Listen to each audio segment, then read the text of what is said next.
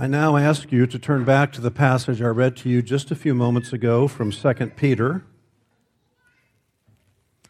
2 Peter chapter 1.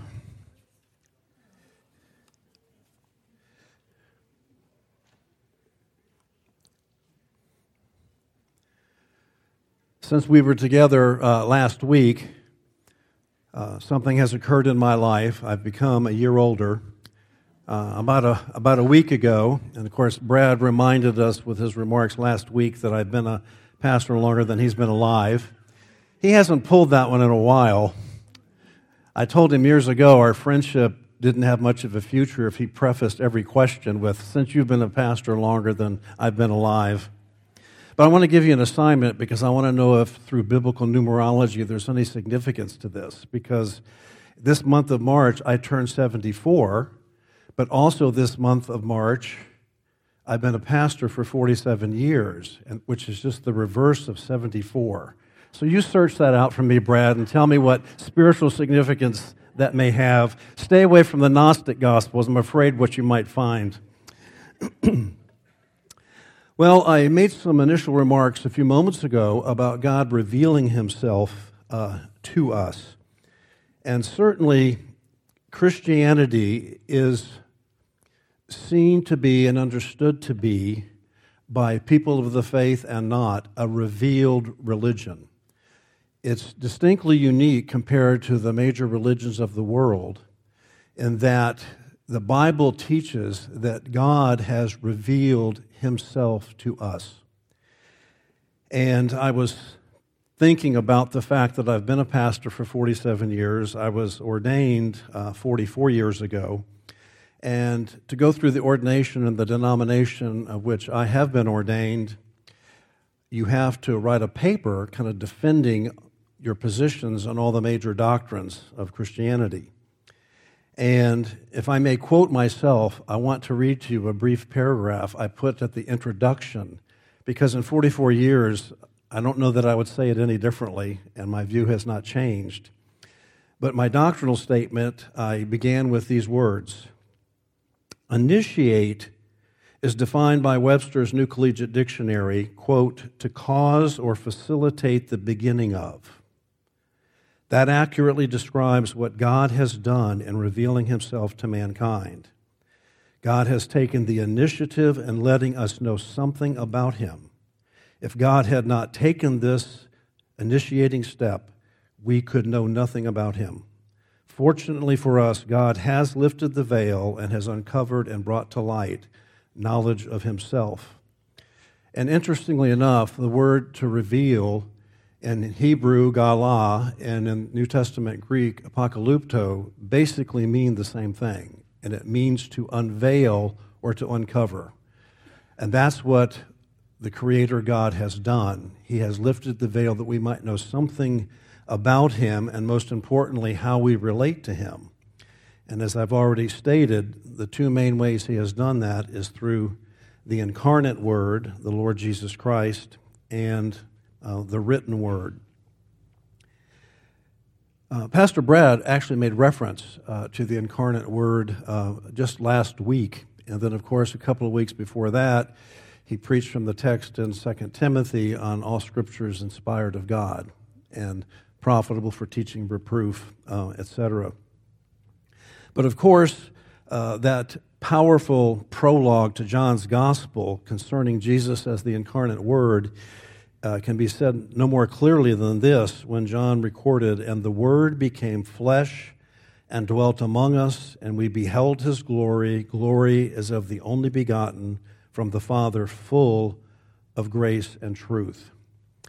And so Peter here, beginning in verse 16 of chapter 1, his first sentence is, "For we did not follow cleverly devised tales when we made known to you the power and coming of our Lord Jesus Christ, but we were eyewitnesses."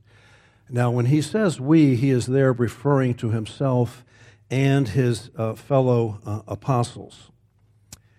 It also seems clear to me that, and to many others, that in verse 16, when he says that they made known to him the power and coming of our Lord Jesus Christ, that is not referring to Jesus being born in Bethlehem, but rather that is referring to Jesus coming back a second time, as had been prophesied by all the prophets.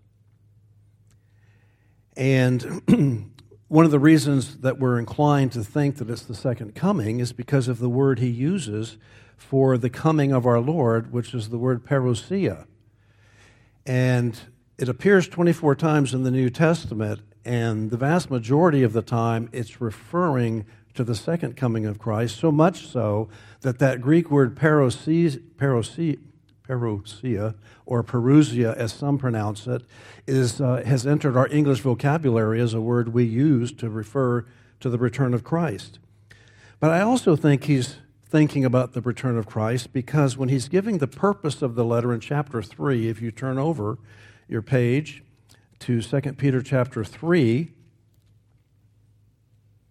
he says, beginning in verse 1, "This is now, beloved, the second letter I'm writing to you, in which I am stirring up your sincere mind by way of reminder, that you should remember the words spoken beforehand by the holy prophets and the commandment of the Lord and Savior spoken by your apostles. Know this first of all, that in the last days mockers will come with their mocking, following after their own lust, and saying, 'Where is the promise of his coming?' For ever since the fathers fell asleep, all continues just as it was from the beginning of creation." And so there were those that were really starting to question the fact that Jesus Christ was coming back as the apostles continued to proclaim. And so for those reasons, he is saying that he, along with his fellow apostles, have proclaimed to them that the Lord Jesus Christ is coming back in power and then in majesty, which we'll talk about in just a moment. But one of the things I really want us to take away from this text today is the fact that Peter, by saying something about the incarnate Word and then bringing up the matter of the written Word, that he is seeking to validate the truth of the claims that they make as apostles of Christ. That is, he's bringing validation to the veracity and the authenticity of their message. And I don't know if you've taken note of this in your own study of Scripture, but the historical veracity of the Christian message rests in part on the fact that it's confirmed by eyewitnesses. And he mentions that specifically. We were eyewitnesses of his majesty.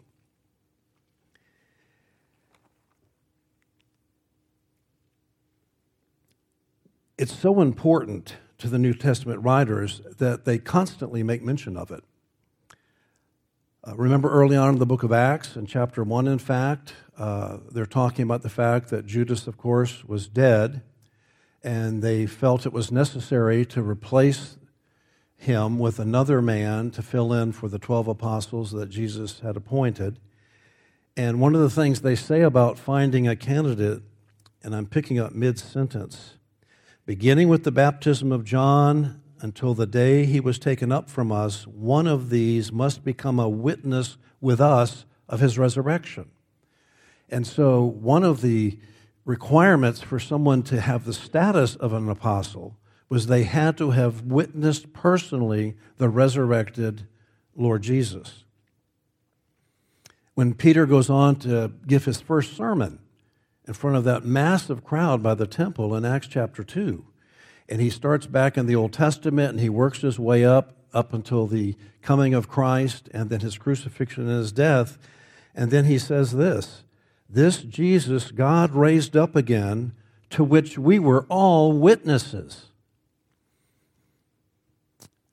When the Apostle Paul is addressing the issue of resurrection in 1 Corinthians 15, I delivered to you as first importance what I also received, that Christ died for our sins according to the Scriptures, and that he was buried, and that he was raised on the third day according to the Scriptures, and that he appeared to Cephas, then to the 12, and after that he appeared to more than 500 brethren at one time, most of whom remain until now, but some have fallen asleep. Then he appeared to James, Then to all the apostles, and last of all, as to one untimely born, he appeared also to me. And later on in this same chapter, 1 Corinthians 15, Paul acknowledges that if Jesus hasn't risen from the dead, then they have proven to be liars. They have been false witnesses to the fact that Christ has been raised if indeed there is no resurrection from the dead. This is John. To take another example, in 1 John chapter 1, verses 1 and 2, remember how he begins that letter? What was from the beginning, what we have heard, what we have seen with our eyes, what we have looked at and touched with our hands concerning the word of life. And the life was manifested, and we have seen and testify and proclaim to you the eternal life which was with the Father and was manifested to us. And so there's this very real, upfront, close, personal observation and testimony they give from what they had seen and heard themselves. But perhaps no one states the case of their intention to be so precise and so exact in what they reported and recorded about the mission and message of the Lord Jesus. I love the way Luke begins his gospel. And of course, Luke has written more of the New Testament than any other one writer in terms of volume of words, because he wrote Acts as well. But Luke begins with just these 4 verses. Inasmuch as many have undertaken to compile an account of the things accomplished among us, just as they were handed down to us by those who from the beginning were eyewitnesses and servants of the word, it seemed fitting for me as well, having investigated everything carefully from the beginning, to write it out for you in consecutive order, most excellent Theophilus, so that you may know the exact truth about the things you have been taught. In our legal system, in the courtroom, we typically have 2 kinds of witnesses. And the documents actually define them as lay witnesses and expert witnesses. And lay witnesses is anyone who can contribute anything that, from their perspective and knowledge, they could contribute to whatever the case is before the court. But sometimes they call in what are called expert witnesses. And an expert witness is one who has extensive experience or knowledge in a specific field or discipline. And their opinion must be based on sufficient facts or data and reliable principles and methods. And when I read that definition of an expert witness, that's what we have when it comes to Luke, as well as to the apostles and what they have recorded and what we refer to as the New Testament. Concerning Luke, I'd like to pass this little historical nugget along. There was a man back who lived in the middle of the 19th century to the middle of the 20th century. His name was Sir William Ramsay. He was trained in what is called the Tübingen School in Germany, which was very liberal. It denied the inerrancy of Scripture. It denied the physical resurrection of Christ. It was just the seedbed of biblical liberalism. And that's where he was trained. And like so many others, when he finished his training, he agreed with other scholars that much of the New Testament historically was not reliable. But he became fascinated and learned all the biblical languages, even studied Sanskrit for a while. He was a very brilliant man, Sir William Ramsay. And he decided to start going to Greece and to Turkey and around the Eastern Mediterranean with the book of Acts, trying to follow what Luke had recorded, with the intention of showing how inaccurate it was as a history. And lo and behold, at the end of several years of going to excavation after excavation, reading the book of Acts, trying to find these locations on ancient maps, he discovered that Luke was absolutely precise, having mentioned over 50 cities by name, over 9 Mediterranean islands, over 65 different people groups. And he found that all of them were confirmed.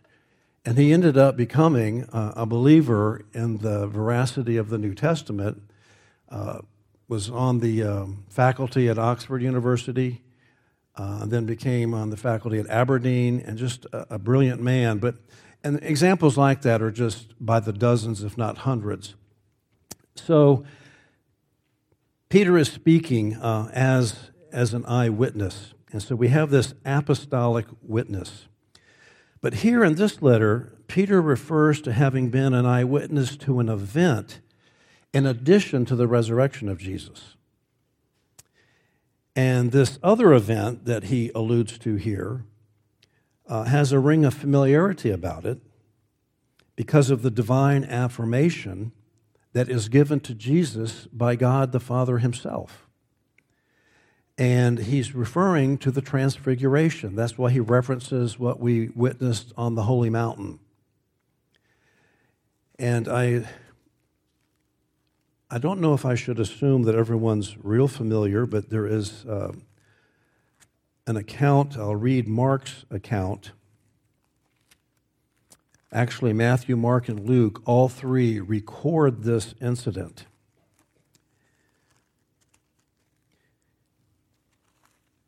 If you want to turn there, it's Mark chapter 9. It's not long. And Jesus was saying to them, "Truly I say to you, there are some of those who are standing here who will not taste death until they see the kingdom of God after it has come with power." 6 days later, Jesus took with him Peter and James and John and brought him up on a high mountain by themselves, and he was transfigured before them. And his garments became radiant and exceedingly white, as no launderer on earth can whiten them. Elijah appeared to them along with Moses, and they were talking with Jesus. Peter said to Jesus, "Rabbi, it is good for us to be here." Maybe one of the biggest understatements in Scripture. "Let us make 3 tabernacles, one for you, one for Moses, and one for Elijah." For he did not know what to answer, for they became terrified. Then a cloud formed, overshadowing them, and a voice came out of the cloud, "This is my beloved Son, listen to him." All at once they looked around and saw no one with them anymore except Jesus alone. As they were coming down from the mountain, he gave them orders not to relate to anyone what they had seen until the Son of Man rose from the dead. So it's that incident that Peter, when he speaks of being an eyewitness in this context in 2 Peter, he's referring to that event. When you read Mark along with Matthew and Luke, those 3 descriptions combine to portray an extraordinary experience and a transformation in Jesus' appearance as the God-man.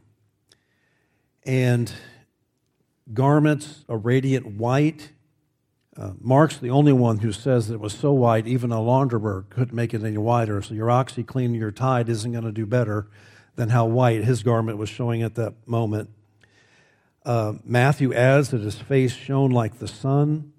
Another says his clothes flashed like lightning. And so this was a splendorous, supernatural thing that they were witnessing. And of course, 2 other people show up. So there's Moses and Elijah there. And you might stop and ask, why on this occasion, in addition to the majesty of Jesus being put on full display for them, why were Moses and Elijah in particular the 2 that were there at the same time? Well, I think that it's rather forthright to observe that Moses certainly represented the law, and Elijah certainly represented the prophets in general. Moses had the experience of having met with God on Mount Horeb. After the Mount Carmel incident, when Elijah goes off and gets discouraged, he has a meeting at Mount Horeb with God. Both of them left the world in very unusual ways. Moses, in a way, died and seems to be buried by God himself in a place that no one knows. And of course, we all remember how Elijah left in a whirlwind that was something quite spectacular. And of course, even as Mark's account gives us, I mean, Peter has this impulsive reaction, and Peter was given to being impulsive. But, hey, it's really good we're here. But it also said they were terrified.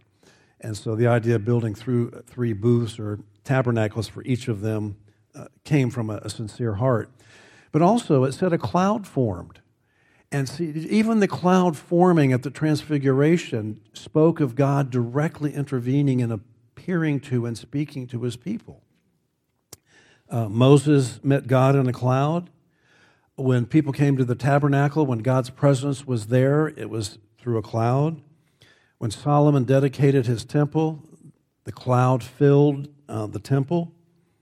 The Jews, in their writings, had every expectation that when the Messiah returned, that the cloud would once again fill the temple. But it was not just that they were eyewitnesses of his majesty, because they were also ear witnesses, because they heard a voice from heaven, it says in verse 17. And this voice, which has the ring of familiarity, much like when he was baptized, "This is my beloved Son with whom I'm well pleased." But of course, at the Transfiguration, there's added the exhortation, listen to him, that is, take heed, obey. But we have this voice from heaven giving this complete and total endorsement of Jesus, the Son of God, by God the Father. Listen to him, give heed. I'm not going to get into a geographical discussion with you about where this Mount of Transfiguration is. There's 2 main mountains. One is Mount Tabor near the Sea of Galilee. The other is Mount Hermon north of the Sea of Galilee, some 55 miles or so. I've been to both places, and I sat there and listened to our professor lecture on giving the arguments for and against which mountain it is. But regardless, one of those mountains is where Jesus was transfigured. But the significance of the Transfiguration and why Peter is emphasizing that they were eyewitnesses of this event, because it occurred at a crucial point for the disciples. You see, 1 week earlier, before the Transfiguration, Jesus declared that he must go to Jerusalem and die and rise from the dead. And obviously the disciples are shocked, they're dismayed, tensions are running high, and to have witnessed the Transfiguration was encouraging to reaffirm in their minds Jesus' supremacy. He is God in the flesh, and even though they still stutter-stepped in the aftermath, once the resurrection had happened, they would look back with a full understanding of what that meant. And so we have the evidence, the eyewitness evidence of God incarnate. Then he moves on in verses 19 through 21 and brings up the matter of the written word. The written word. He says in verse 19 that we have the prophetic word made more sure. Now, there's 2 ways we can take that. How is it that the prophetic word is made more sure? Well, one way to understand it would be that the Scriptures, the prophetic word meaning the Old Testament Scriptures, confirm or make sure the apostolic witness. So it's kind of giving a stamp of imprimatur to what the apostles are witnessing, because the prophets spoke of the majesty and glory that would attend the Messiah. But it also could be that the apostolic witness itself fulfills and authenticates the prophetic word. New American Standard Bible, as I read it, said we have the prophetic word made more sure. I think many of you have the ESV. It says that the prophetic word is more fully confirmed, also rendered as completely reliable, strongly confirmed, a greater confidence. The language simply means that which is steadfast or sure, firm, established. And so the prophetic word is all the more established and firm on what the prophets predicted and what the apostles have witnessed and proclaimed. Then he makes the statement,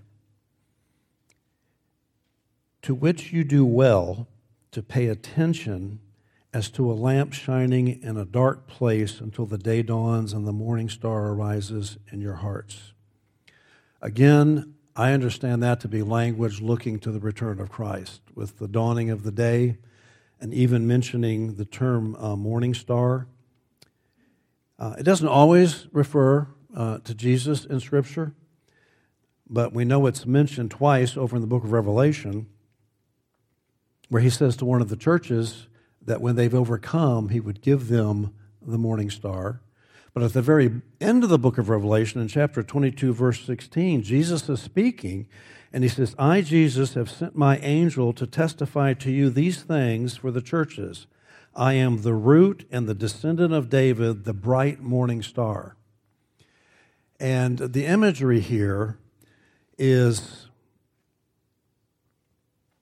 the image, well, actually the word, you would recognize it in English, the Greek word it comes from.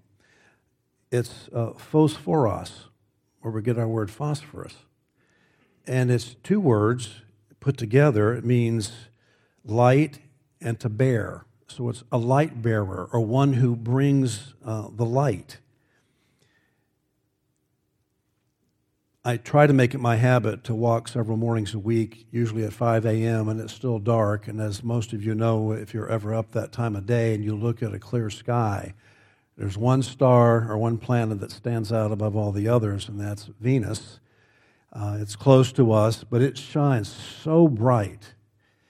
And people often saw that as the precursor to the dawn that's coming. And Jesus, as the bright and morning star, is the one who is coming to instigate all the events that will take place when he comes back to this earth a second time. But he goes on to say, but know this, first of all, in verse 20, that no prophecy of Scripture is a matter of one's own interpretation. Interpretation.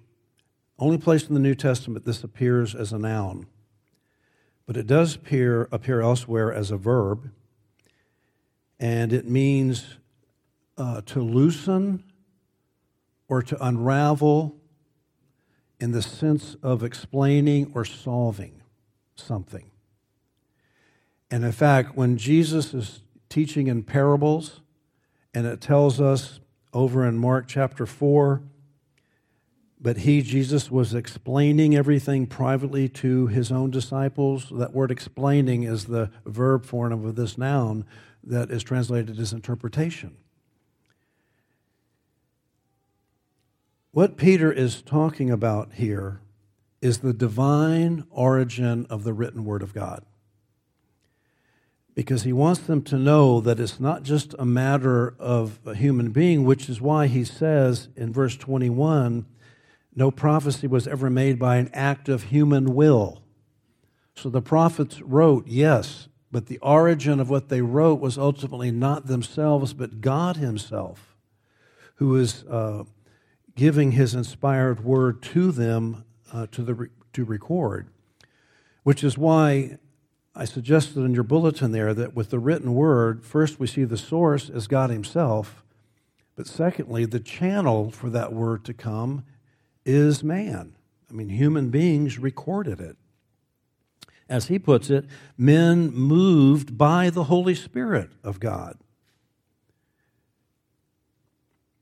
Moved. How does that happen? What is it that's happening when men are moved by the Holy Spirit of God to write God's Word? I don't know how dogmatic, we can be, but I do take note of this, that when he says moved, that is a word that's a nautical term in Koine Greek. In fact, it's the same word that's used in Acts 27 when we read a violent wind, and then when the ship was caught in it, we gave way to it and let ourselves be driven along. It's the same word. The way that the wind drives a ship is the way the Holy Spirit moves men to record His Word. And indeed, the Lord has guided men to record His Word. I'm just going to remind you of 4 examples from the Old Testament. Exodus 34, then the Lord said to Moses, "Write down these words, for in accordance with these words I have made a covenant with you and with Israel." So he's communicating to Moses, he's instructing him, write these things down. Jeremiah 36, take again another scroll and write on it all the former words that were on the first scroll, which Jehoiakim the king of Judah burned. So even though some scripture had been burned, Jeremiah is given instruction by the Lord to write it again.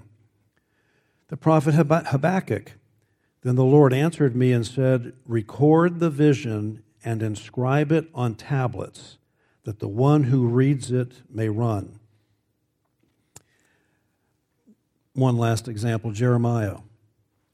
Then the Lord stretched out His hand and touched my mouth, and the Lord said to me, behold, I have put my words in your mouth. Now that's just a sampling of how often this instruction is given, that when the prophets wrote, they knew that they were writing by the unction of the Holy Spirit and that God was directing them to record what they were saying.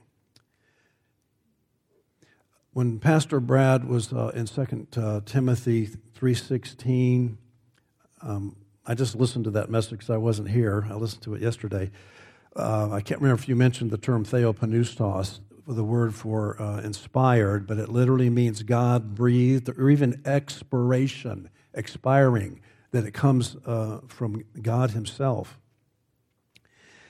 And so, again, it begs the question, well, how does this happen? And often skeptics will say, well, how do we know Jeremiah and Habakkuk heard it right? Maybe they didn't write it down exactly the way they were supposed to. Well, certainly this was not some kind of mechanical dictation. They went into some sort of hypnotic trance and just kind of wrote as the Holy Spirit. There's nothing to indicate it was like that. They were not like robotic secretaries, but rather they were men in their contexts and in their culture and their understanding and their personalities and their gifts. God chose them to be the conduits through which He wanted to communicate certain things, which is why you would expect the diversity of styles in the Bible. 66 books written by over 40 authors, yet a consistent theme throughout, but real differences in style that come through because God did not ignore the personalities of the men who recorded Scripture. But they did not think this up on their own. In fact, he says, no prophecy was ever made by an act of human will. In fact, Jeremiah at one point is kind of pointing the finger at false prophets and says, they speak a vision of their own imagination, not from the mouth of the Lord. So when we talk about the Bible being inspired, and Pastor Brad and I really have grown to be very fond of your doing this. He usually says when he begins the message, beloved, this is the infallible, inerrant Word of God.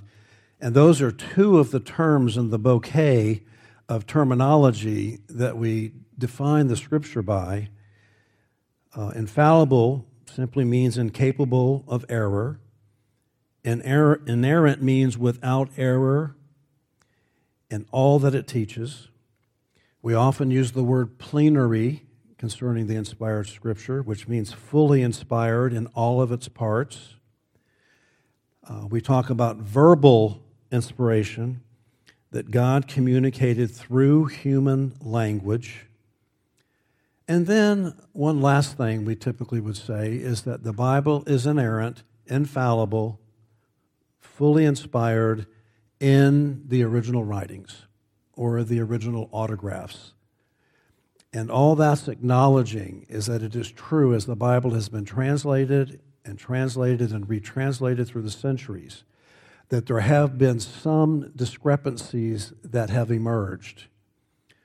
But don't be alarmed by that, because even skeptics, pagan scholars will acknowledge that when you're talking about any differences in accuracy in translation over the millennia, that we're talking about less than 5% of all Scripture, and some say it's as little as 2%. And certainly the discrepancies don't touch on any major doctrine that defines how we relate to God. And those words, infallible, inerrant, plenary, verbal, those terms leave no room for some who have suggested along the way, well, it's not that every word's inspired, but just the general thoughts. There's some scholars who teach that. Other Christian denominations will even use terminology such as the Bible contains the Word of God. And if you dig a little deeper, that means that not all of it's the Word of God, but you need to discover which parts are. Still others have proposed that the Bible becomes the Word of God in one's existential experience, where you read it, you get something from it, and it might be different when I read it, when I get something from it. Something else that is dangerous ground is when people try to divide Jesus' words from the apostles. It's almost like they think the real authority is the red letter edition, where Jesus' words are in red. And somehow, because Jesus addresses this issue or doesn't address an issue and the apostles do, that somehow we need to see the apostles' writing as inferior. That is not the doctrine of Scripture. All Scripture is inspired. Jesus gives his stamp of imprimatur not only on the Old Testament, but in commissioning them as apostles to record his word as they spread the message. And then, of course, a real obvious one, some want to just discount the Old Testament altogether because it's not relevant for today, because it's all about judgment and no love, which is a gross misunderstanding, but nonetheless. So if I could summarize this point, the cause of inspiration is God. The means of inspiration is men moved by the Holy Spirit. And the result of inspiration is God's word in men's language. And I found it very helpful when I was a seminary student. My theology professor talked about the chain from God to us. And there's three main links in this chain. I've probably shared this sometime in an adult class. But the three links in the chain from God to us, the first link in the chain is revelation, the fact of divine communication that God has revealed himself. The second link in the chain is inspiration, and that's the means of divine communication. And then the third link is illumination, and that is being given the gift of understanding that which God has communicated, which can only happen, through the Holy Spirit. Now, in response to critics who say certainly mistakes must have entered into, and if you have fallible human beings, and you have human beings who are sinful, how in the world can they record a pure, inspired Word of God? And the analogy that was sometimes given by the skeptic was that picture a stained glass window with all the beautiful panes of glass in it of various colors and designs. You have the pure Word of God coming, as it were, as a light, but we don't get that pure Word of God because it comes through these human beings, and various colors and refractions give us something that's substantive, but it's not the exact pure Word of God. Well, my professor said the only problem with that analogy is that if God is the architect who built the stained glass window and placed the colors and the design of the pieces just where he wanted so that what came out on the other side was exactly what he intended, I think that's the better way to understand that analogy. I know I'm getting into some apologetics here, but it's good for you. Anyway, I found that really helpful, back when I was first studying theology. So we have a verified revelation, the incarnate word, apostolic eyewitness, the divine affirmation, and the written word. The source of the written word is from God, and the channel is He's used human beings. I want to conclude by quoting one of my favorite people. He's with the Lord now, John Stott.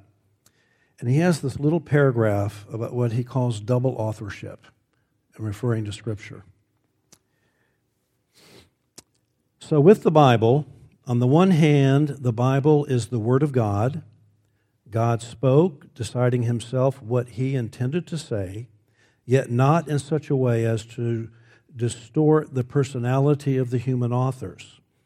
On the other hand, the Bible is the Word of men.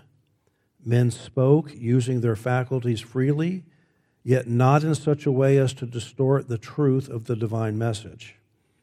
The double authorship of the Bible will affect the way in which we read it, because it is the Word of men. We shall study it like every other book, using our minds, investigating its words, its historical origins, its literary composition. But because it is also the Word of God, we shall study it like no other book, on our knees, humbly, crying to God for illumination and for the ministry of the Holy Spirit, without whom we can never understand the Word. Please pray with me.